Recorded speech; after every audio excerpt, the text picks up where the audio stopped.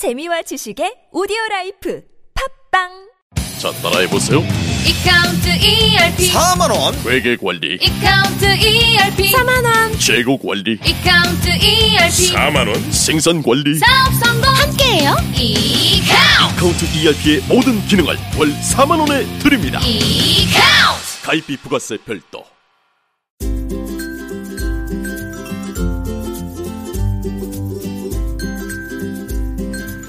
왕쌤의 교육 이야기.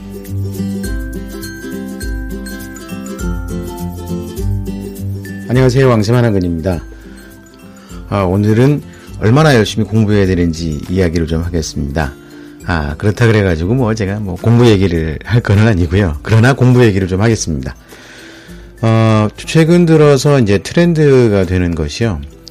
단순하게 성적만 좋은 학생도 인재로 평가하지 못하겠다는 그런 사회적인 분위기가 있는가 하면 단순히 그냥 개인의 역량과 퍼포먼스에 지나지 않는 것을 갖고 그런 그 능력이라고 주장하는 것도 인정하지 못하겠다는 것이 사회적인 분위기입니다. 왜 이런 말씀을 드리냐면요. 예를 들어서 이제 그 방송을 보면은 이벤트가 굉장히 많이 나옵니다. 퍼포먼스.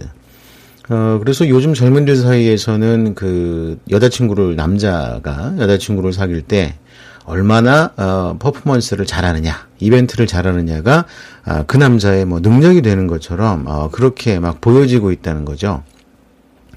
그러다 보니 어른들 사회에서조차도 결혼 생활을 잘 하려면 얼마나 잘 퍼포먼스를 해야 되는지 이런 거에 집중을 하고 있죠. 사실 요즘에 이제 미디어 사회다 보니까 그렇게 보여지는 것에 굉장히 다들 관심을 많이 갖고 있습니다. 그런데 이렇게 보여주는 것에 관심을 많이 갖다 보니까 어찌 보면은 이런 흐름이 또 대학 입시까지도 연결이 돼서 학생부종합전형에서 얼마나 대단한 것을 보여줄 수가 있느냐라는 경쟁으로 한동안 또 막 몰두하게 됐습니다. 그러다 보니까 대학 측에서 그렇게 퍼포먼스가 강한 학생들을 뽑고 보니까 이게 원래대로 희망했던 학생들이 아닌 거죠. 냉정하게 말하면 대학이라는 조직 자체가 연구 조직입니다. 연구 조직. 단순하게 고등학교처럼 어떤 지식을 갖다가 우겨 넣는 그런 조직을 넘어서서 실체적으로 연구를 통해서 뭔가 새로운 것을 밝혀내고 만들어내고 하는 그런 조직이죠. 그러니까 교육 학습과 함께 창조적인 역할을 같이 해야 되는 조직이 대학인데 이 대학에서 그런 인재를 뽑겠다는 것이 당연히 목표가 될 수밖에는 없습니다. 더더욱이 또 대학이 그럴 수밖에 없는 게 요즘에 이제 취업률에 굉장히 목을 메고 사는데 이 취업률 같은 경우는 대학의 거의 생존을 좌우할 만큼 중요한 이슈가 되고 있죠. 그렇다 보니까 서울대도 취업률이 얼마 안 된다더라. 그래서 가장 취업률이 높은 대학들 이렇게 막 꼽으면 예를 들어서 성균관대학교, 한양대학교 70몇 프로, 연고대가 60몇 프로 막 이런 식으로 돼서 순위가 막 등장을 하고 하는데 어쨌든 사회적인 평판이라든지 사회적인 역량을 보여주는 것으로서의 대학 졸업장 간판을 넘어서 과연 그 대학에서 배출된 학생들이 배출된 사회인들이 사회생활을 할 때 얼마나 그 가치를 만들어낼 수가 있느냐가 또 관건이 되고 있는 거죠. 그러다 보니 대학들에서도 앞다투어서 창의적인 역량을 가지고 있는 차별화된 인재를 일단 선발을 하려고 합니다. 사실 대학 입시 같은 경우는 아주 많은 부분들이 선발 효과를 노리고 대학 입시가 진행이 됩니다. 좀 심하게 이야기를 하고 심하게 주장을 하는 분들 같은 경우는 대학이 무슨 교육기관이냐, 선발기관이고 졸업장에 도장 찍어주는 기관이지 도대체 뭘 가르쳐주는 게 있느냐라고 비판적인 의견을 갖고 계신 분들도 있습니다. 특히 한국 대학 같은 경우는 그런 게 굉장히 심합니다. 물론 그런 부분을 불식시키기 위해서 굉장히 많이 요즘에 대학들에서 노력을 하고 있기는 하지만 그럼에도 불구하고 사회 현장과 또 대학과의 괴리는 어쩔 수가 없습니다. 왜냐하면 대학은 원리와 기본적인 원칙을 가르치고 또 배우고 그리고 그런 것을 만들어 나가는 곳이지 현실에 입각해가지고 직접적인 현장에 바로 적용하는 것은 바로 사회에서 기업에서 하는 일이기 때문입니다. 그렇다고 하더라도 어쨌든 대학들마다 얼마나 우수한 인재를 선발을 하느냐가 좀 초미의 관심사가 되고 또 소위 이제 입시라든지 교육 쪽에 관심을 갖는 사람들은 소위 말하는 입결이라고 하죠. 입학 결과가 어떻게 되느냐에 따라서 대학 순위를 매깁니다. 우리나라만 유일하게 대학 입결에 따라 가지고 대학 순위의 서열을 매기는 나라기도 합니다. 뭐 보통 해외들 같은 경우는 해외에서 하는 국제적인 그 대학 평가 같은 경우는 순서가 이제 교육 역량, 그다음에 연구 역량 뭐 이런 거 여러 가지가 있죠. 뭐 평판 이런 걸 하는데 우리나라는 오로지 입결입니다. 뭐 아무리 취업을 잘하고 무슨 논문을 많이 쓰고 그다음에 특허를 많이 내고 어떤 그 사회적인 영향력을 가진 대학이라고 하더라도요. 입시 결과가 안 좋으면 그 학교는 좋은 학교가 아닙니다. 아마 제 생각 동일하실 겁니다. 서울대학이 왜 가장 좋은 학교냐? 가장 소위 말해서 머리가 좋다는 학생들을 많이 뽑아가기 때문에 가장 1등 하는 학교라고 합니다. 그리고 그런 사람들끼리 모여서 또 커뮤니티가 만들어지고 이런 그 사회적인 역할을 하기 때문에 최상위권 대학을 자리 잡고 있는 거고요. 물론 이렇게 단편적으로만 얘기하기 어려운 건 많지만 그냥 시쳇말로 그냥 흔히들 하는 얘기로 그렇다는 이야기입니다. 이런 주장도 있으니까 여기에 복잡하게 이걸 가지고 토론할 생각은 없고요. 어쨌든 그렇다 보니까 대학 측에서도 요구하는 게 그겁니다. 학생부종합전형에 퍼포먼스가 강한 학생들을 뽑고 보니까 이거 뽑고 보니까 미천이 없는 거예요. 실력이 없어요. 공부할 능력이 안 됩니다. 다른 학생들하고 공부를 하고 연구를 하는데 발을 못 맞춘다는 거죠. 각성을 시작을 했습니다. 지난해부터 시작이 된 거죠. 그래서 단순히 퍼포먼스만 강한 내용들은 우리가 인정하지 않겠다라고 나왔습니다. 여기서 말하는 퍼포먼스라는 거는요. 예를 들어서 동아리 활동을 하거나 봉사 활동을 할 때 무조건 양만 많이 만드는 겁니다. 예를 들어서 봉사활동 200시간. 그 봉사활동 200시간의 그 내용이 중요한 거지, 봉사활동 200시간은 큰 의미가 없습니다. 봉사활동을 1시간만 하더라도 정말 자신이 꿈꾸고 있는 어떤 진로나 사회생활, 미래를 향해서 노력한다는 모습이 보이면 그것은 의미 있는 봉사활동이지만 그냥 제가 늘 얘기하는 것처럼 가서 청소해주고 식사하고 들어주고 숙제 도와주고 이런 것은 봉사활동이되 평가받을 수 있는 봉사활동은 아니라는 거죠. 물론 항상 봉사활동에 임하는 그런 시간을 내서 하는 것 중요하지요. 그렇지만 그것이 상투적이고 답습하는 거라 그러면 그 학생의 뛰어난 역량으로 봉사활동이 평가받을 수는 없다는 겁니다. 이걸 구별을 잘 하셔야 됩니다. 봉사활동 중요합니다. 제가 이런 얘기를 했더니 어떤 분은 그렇게 얘기하시더라고요. 봉사활동을 폄훼하는 거냐. 아닙니다. 봉사활동 중요합니다. 굉장히 심성을 평가하는 데는 큰 의미가 있습니다. 왜냐하면 1년에 200시간을 했다 그러면 거의 휴일 빼고선 매일 1시간 이상씩 봉사활동 했다는 건데 이거 얼마나 많이 한 겁니까? 대단한 거죠. 그렇지만 그것은 착한 심성을 평가해 주는 데는 긍정적인 도움을 줄 수도 있겠지만 그런 봉사활동을 통해서 만들어질 수 있는 그 학생의 역량을 보여주는 거에는 역부족이라는 거죠. 그 대신 똑같은 봉사활동을 하더라도 자기가 관심 있는 분야나 또는 전문적인 노력을 한 것을 갖고 봉사활동을 하면 평가를 해준다는 겁니다. 또 두 번째는 이런 것이 있습니다. 단순 퍼포먼스뿐만이 아니라 그 학생이 보여준 어떤 것들이 과연 학업 역량이나 학습 역량과 얼마만큼 연기가 되는가에 또 관심을 갖겠다는 겁니다. 예를 들어서 전공과 꼭 관련이 있는 활동을 하질 않더라도 그 내용 자체가 학생의 학습 역량을 보여주는 거라고 그러면 평가가 가능합니다.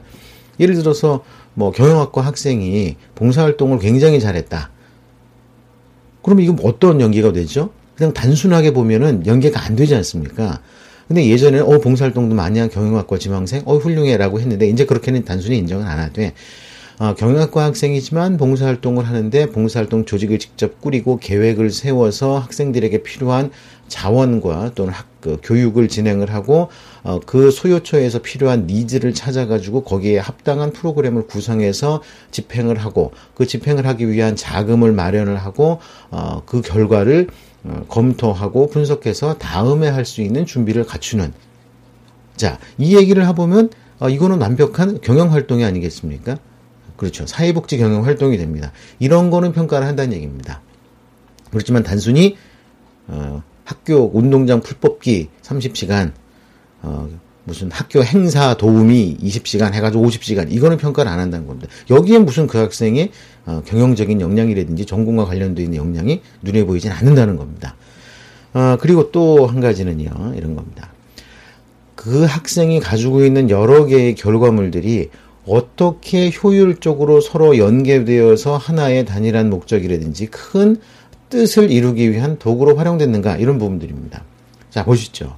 연구활동을 합니다. 연구활동을 한다 그러면 주제 설정해가지고 그거 가지고 막 연구활동을 하는데요. 단순히 그걸로만 끝난다 그러면 그 연구활동 그래, 그거 어떤 거야? 보니까 예를 들어서 대도시 지역에서는 초등학교나 중학교에서 다 하는 건데, 시골 동네라 그래가지고 고등학생이 하고선 막 자랑스럽게 자랑을 합니다. 의미가 없겠죠. 그렇지만 만약에 그런 연구활동을 하기 위해서 일단 주제 선정을 위해서 여러 권의 독서를 하고 또 함께하는 친구들과 토론을 해서 주제를 선정을 했다면 연구활동 전에 교과활동, 독서활동이 들어가겠죠. 그리고 독서활동을 하면서 나온 주제를 다시 교과와 연결을 시키는 겁니다. 그럼 내가 공부했던 것 또는 앞으로 공부할 것과 어떤 부분들이 연계가 될 수가 있을까 찾아봤습니다. 그래서 그 과목의 단원의 부분들을 열심히 공부하고 선생님께 여쭤봤습니다. 그러면 학교사항기록부에 교과 특기사항의 기재가 될 수가 있겠죠. 그래서 심화 연구를 진행을 합니다. 막 과학실 가서 실험도 하고 막 이렇게 했습니다. 결과물 보고서가 나왔습니다. 심화 연구 교과서입니다. 근데 그게 교과와 연결되어 있기 때문에 연결이 된 거죠. 그래가지고 심화연구 보고서를 쓰다 보니까 뭔가 좀 아쉬운 것 같아요. 그래서 그 분야의 전문가를 직접 섭외를 합니다. 내가 읽었던 책 중에서 저자 중에 한 분을 찾아갑니다. 그래서 이런 연구했는데 이런 거에 대해서 조언을 좀 주십시오. 또는 그동안 궁금했던 걸 여쭤봅니다. 그리고 그분이 계시는 그 업종과 업계에 대해서도 알아봅니다. 자, 진로 활동을 했습니다. 이래가지고 완성된 연구 보고서나 또는 활동 보고서라면 충분히 독서부터 시작해서 독서 이런 심화 연구, 교과, 그다음에 진로 탐색 이런 부분들이 능동적으로 내가 직접 연구하고 수고하고 한 활동이 될 수가 있다는 거죠. 자, 이거 오늘 굉장히 제가 정말 중요하고 비싼 팁을 드린 겁니다. 자, 하나의 활동을 하더라도 그 안에 다양한 학생의 역량과 능력이 보여줄 수 있는 것이 체계적으로 조직이 되고 실제적으로 진행이 되는 모습들이 보이는 것을 최고로 친다고 하는 겁니다. 이런 활동을 하게 되면 당연히 교과와 관련된 활동을 했죠. 교과 심화 학습을 하면서도 독서 활동과 연계가 되어 있었고 그다음에 진로 활동과도 연계가 되어 있습니다. 만약에 그 연구 결과를 나온 것 중에서 일부를 정리를 해서 예를 들어서 초등학생이나 중학생을 위한 프로그램을 만들어서 지역아동센터라든지 보육원에 가가지고서 한 달에 한 번씩 봉사활동으로 과학 봉사활동을 진행을 한다 그러면 이 또한 얼마나 대단하겠습니까? 그러면 연구활동 한 가지를 가지고 심지어는 봉사활동까지 학교생활기록부의 거의 대부분의 부분들을 커버하는 활동이 됩니다. 자, 이 정도의 팁을 드리는 이런 정보는 아마 거의 찾지 못하였을 겁니다. 이제 자랑입니다. 저희 방송의 우수성을 말씀을 드리는 건데, 자, 저희 방송을 열심히 들으시면 이런 정말 핵심적인 팁을 많이 알려드릴 겁니다. 그리고 개별적으로 또 이런 컨텐츠를 만들시고 싶으신 분들 같은 경우는요, 개별적으로 연락을 주십시오. 상담해 드립니다. 그래서 이런 식으로 연결이 되는 부분들이 지극히 필요하다는 겁니다. 자, 학생부 종합전형이라고 했더니 많은 분들이 그렇게 얘기합니다. 공부하기도 시간이 부족한데 그딴 거를 해가지고 대학을 가느냐라고 말도 안 되는 생각을 하시는 분들이 굉장히 많습니다. 심지어는 학교 선생님들도 그런 생각을 하십니다. 아마도 이런 과정과 변화하는 대학 입시와 사회적인 인재상이 변화한다는 것을 전혀 인지하지 못하고 계신 분들이 그런 말씀을 하시는 거죠. 이런 분들은 간단합니다. 그냥 애들 수능시키면 됩니다. 교과 전교 1등 시켜가지고 그냥 학생부 교과 전형에 최저 등급 맞춰가지고 대학 보내면 됩니다. 학생부 종합전형 괜히 와가지고서 뭐라고 그러지 않으시는 게 좋습니다. 만약에 교장 선생님께서 그런 생각을 갖고 계신 분이라 그러면요, 그 학교는 그냥 학생부 종합전형은 그냥 빼버리고 그냥 학생부 교과 전형이나 수능에 올인하는 학교라고 생각하시면 됩니다. 그런데 예상치도 않게 내가 배정을 추천받아가지고 그런 학교 갔는데 그럼 어떻게 하면 좋겠습니까? 어떻게 하겠습니까? 그럼 학교의 도움을 기다리는 것보단 자력갱상해야 되겠죠. 개인적으로 또는 동아리 친구들과 함께 학교 선생님의 도움 없이 자율적으로 활동하는 것도 충분히 됩니다. 제가 말씀드린 부분들이 학생들이 자율적으로 할 수 있는 부분들이죠.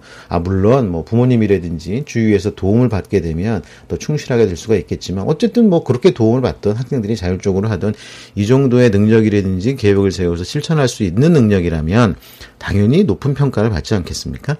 자, 그래서 그럼 자율적으로 하면 됩니다. 그렇다고 학생들이 그렇게 하는데 학교의 선생님이 넌 그렇게 하면 안 돼, 공부만 해 그래가지고 말리는 시절은 아닙니다. 그렇죠?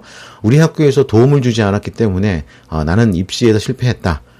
특목고나 자사고에서는 그런 걸 프로그램을 적극적으로 진행한다는데 우리 학교에서는 그런 걸 진행 안 하기 때문에 입시를 망쳤다, 고등학생을 망쳤다라고 주장하고 싶으신 분들 계실 겁니다. 이게 다 변명입니다. 예, 비겁한 변명이라 그러죠. 예, 어떤 영화에서 나온 대사입니다. 이런 부분들은 어차피 이미 공지되어 있는 사실입니다. 자, 그렇지 않습니까? 예를 들어서 똑같은 수학 참고서를 공부를 하는데도 어떤 학생들은 그 참고서를 보고 정말 시험을 수능 만점을 맞습니다. 근데 어떤 학생은 똑같은 참고서를 갖고 문제집을 갖고 공부를 했는데도 정말 4등급, 5등급도 제대로 성적이 안 나오는 학생들이 있습니다. 학생부 종합전형도 마찬가지입니다. 이런 노하우라든지 이런 건 이미 다 공개가 되어 있고 교육부라든지 또는 학교에서 다양한 방법으로 방법을 알 수 있는 것들이 있습니다. 뭐 책을 읽어도 되고 뭐 저희 같은 방송을 열심히 들어도 됩니다. 그래서 이런 내용을 듣고 본인들이 핵심을 파악을 해가지고 능동적으로 하게 되면 바로 그것이 공부를 똑같은 교재를 가지고 공부했는데 성적이 좋은 학생과 같은 역량을 보여주는 겁니다. 자, 학생부 종합전형을 통해서 학생의 역량을 어떻게 판단할 수 있는가가 바로 이런 차이에서 나오는 거라고 할 수가 있습니다. 자, 단순히 문제를 잘 풀고 못 푸는 걸 떠나서 입체적인 사회적 활동 역량 또 어떤 창조적인 어떤 구조 역량 뭐 이런 부분들이 종합돼서 나올 수 있는 것이 바로 종합예술처럼 나올 수 있는 것이 학생부 종합전형이라는 거죠. 자, 이렇게 생각을 하면 뒤집어 생각을 하면 자, 학교가 부실하더라도 그럼 우리 학교에서는 그런 걸 안 하는데 나는 친구들과 함께 내가 스스로 이런 걸 진행을 했고 그리고 선생님들의 도움을 구체적으로 내가 요구를 해가지고 이끌어냈다. 학교의 도움이라든지 관심을 이끌어냈다. 이런 정도면 진짜 특목고나 자사고에서 엄청난 학교의 지원을 속에서 만들어진 결과물보다 훨씬 의미 있는 결과물입니다. 자, 내가 가지고 있는 안타깝고 부족한 환경적인 여건, 내가 약점이라고 생각했던 것들을 극복을 하면 뛰어나고 훌륭한 나의 역량을 보여주는 실적이 되는 겁니다. 자, 이렇게 생각하시면 안 됩니다. 환경이 어렵고 학교가 그지 같고 선생님들이 뭐 도와주시질 않고 우리 이렇게 해가지고서 나는 좋은 결과를 못 냈다는요. 예를 들어서 나는 좋은 참고서도 없고 나는 뭣도 없고 나는 뭣도 없어가지고 대학 시험에서 실패했다. 중간고사를 실패했다고 똑같은 겁니다. 세상에는 많은 평범한 학생들이라든지 어려운 환경의 학생들도 뛰어나게 자기의 능력을 발휘하는 학생들이 대단히 많습니다. 요즘에 제가 이제 이런 성공 사례들을 많이 말씀을 안 드리는데 이렇게 충분히 노하우가 익혀지고 난 다음에 이런 성공 사례를 말씀드려야지 단순히 성공 사례만 말씀을 드리니까요. 많은 분들이 오해하세요. 그렇게 하면 대학 가요? 야, 그렇게만 해가지고 대학 못 갑니다. 예. 그런 것을 듣고 팁을 얻으시라는 거지 누가 그 방법을 쓰면 된다고 하는 건 아니죠. 서울대 입학사정관이라든지 서울대 입학처장님도 항상 이런 말씀을 하십니다. 어떤 학생들이 어떻게 대학 갔다라는 소문이 돌면 모든 학생들이 다 그렇게 해온다.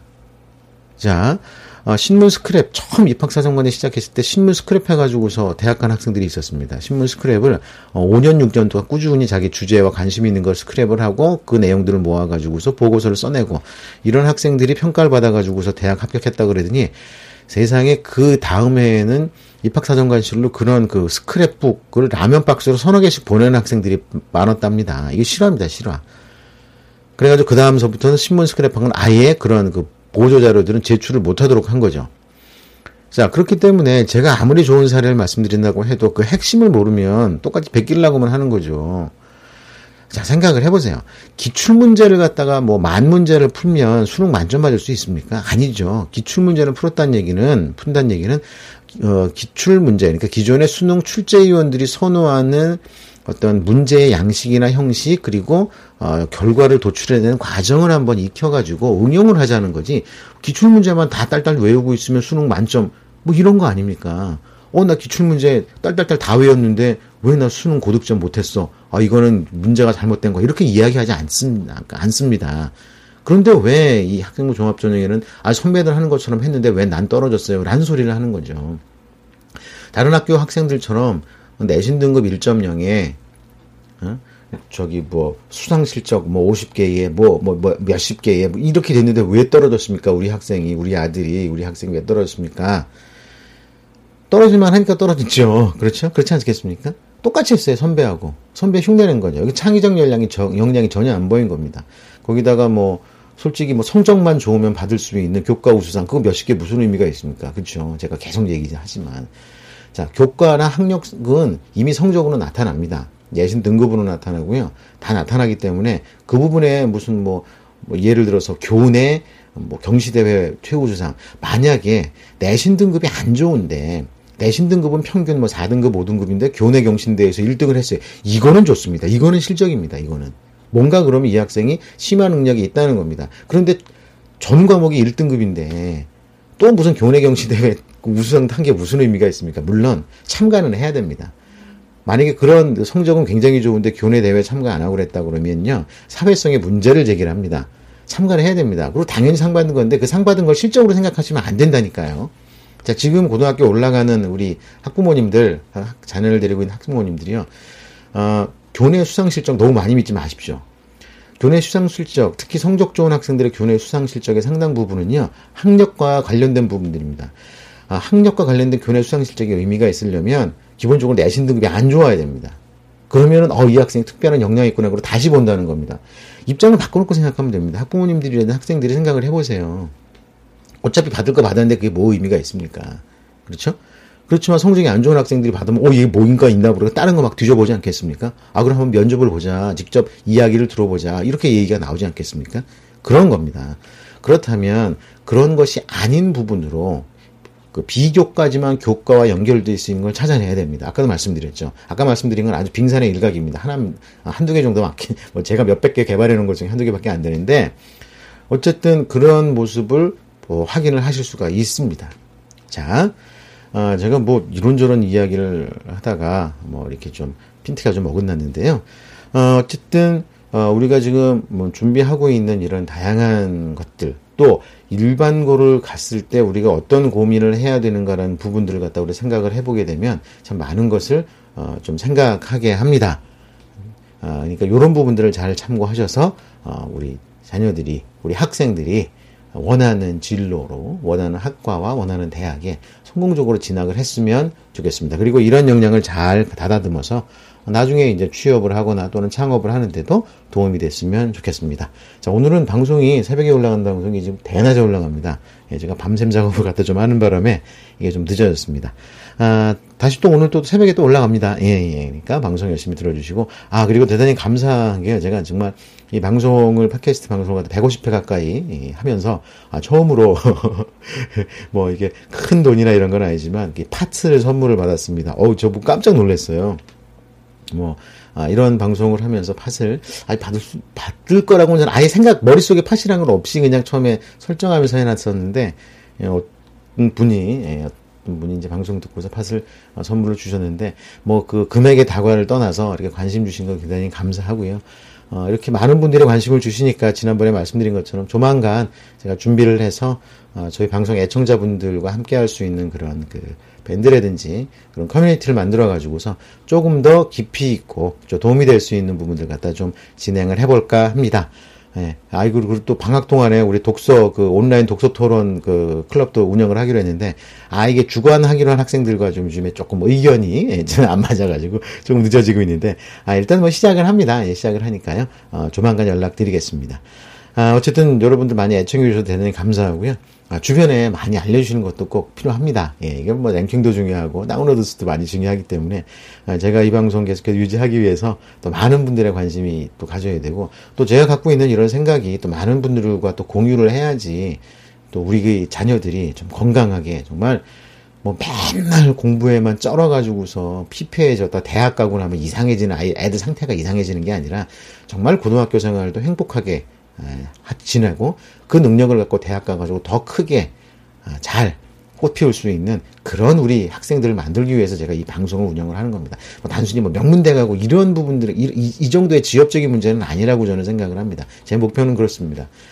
우리 학생들이 자신이 가지고 있는 꿈을 펼칠 수 있는 그런 세상이 될 수 있도록 그런 길과 방법을 제시를 해주고, 그걸 통해서 지금 많이 복잡하고 어려운 우리나라 사회가 바른 길로 갈 수 있도록 하는 것을 꿈꾸고 있기 때문에 여러분들도 동참해 주시고 많은 분들에게 좀 알려주시고 함께 했으면 좋겠습니다. 그래도요, 어차피 전체 학생은 60만 명이나 됩니다. 기껏 해봐야 우리 몇천 명 안 되는 우리 저하고 방송 함께 뜻을 같이 하시는 분들이요. 우리 학생들이 몽땅 다 같은 학년이라고 해도요. 충분히 우리가 갈 학교는 있습니다. 서울대 2,000몇 명, 서울대 연고대 합하면은요. 한 1,500명 정도가 됩니다. 예. 우리 학생들이 몽땅 다 가서 장학을 해도요. 참, 과기원도 있군요. 예. 거기까지 다 합하면은요. 대충 한 13,000명 정도가 됩니다. 그러니까 13,000명은 안 넘기겠습니다. 저희 우리 함께 하시는 우리 왕재미 교육이학의 가족들, 우리 자녀들이 모두 다 성공할 수 있는 그날까지 여러분들 많이 관심 가져주시고 또 지금 이렇게 애청해주신 여러분께 다시 한번 감사의 인사를 드립니다. 댓글도 많이 남겨주시고요. 저도 열심히 하겠습니다. 대단히 감사합니다. 다음 시간에 뵙겠습니다.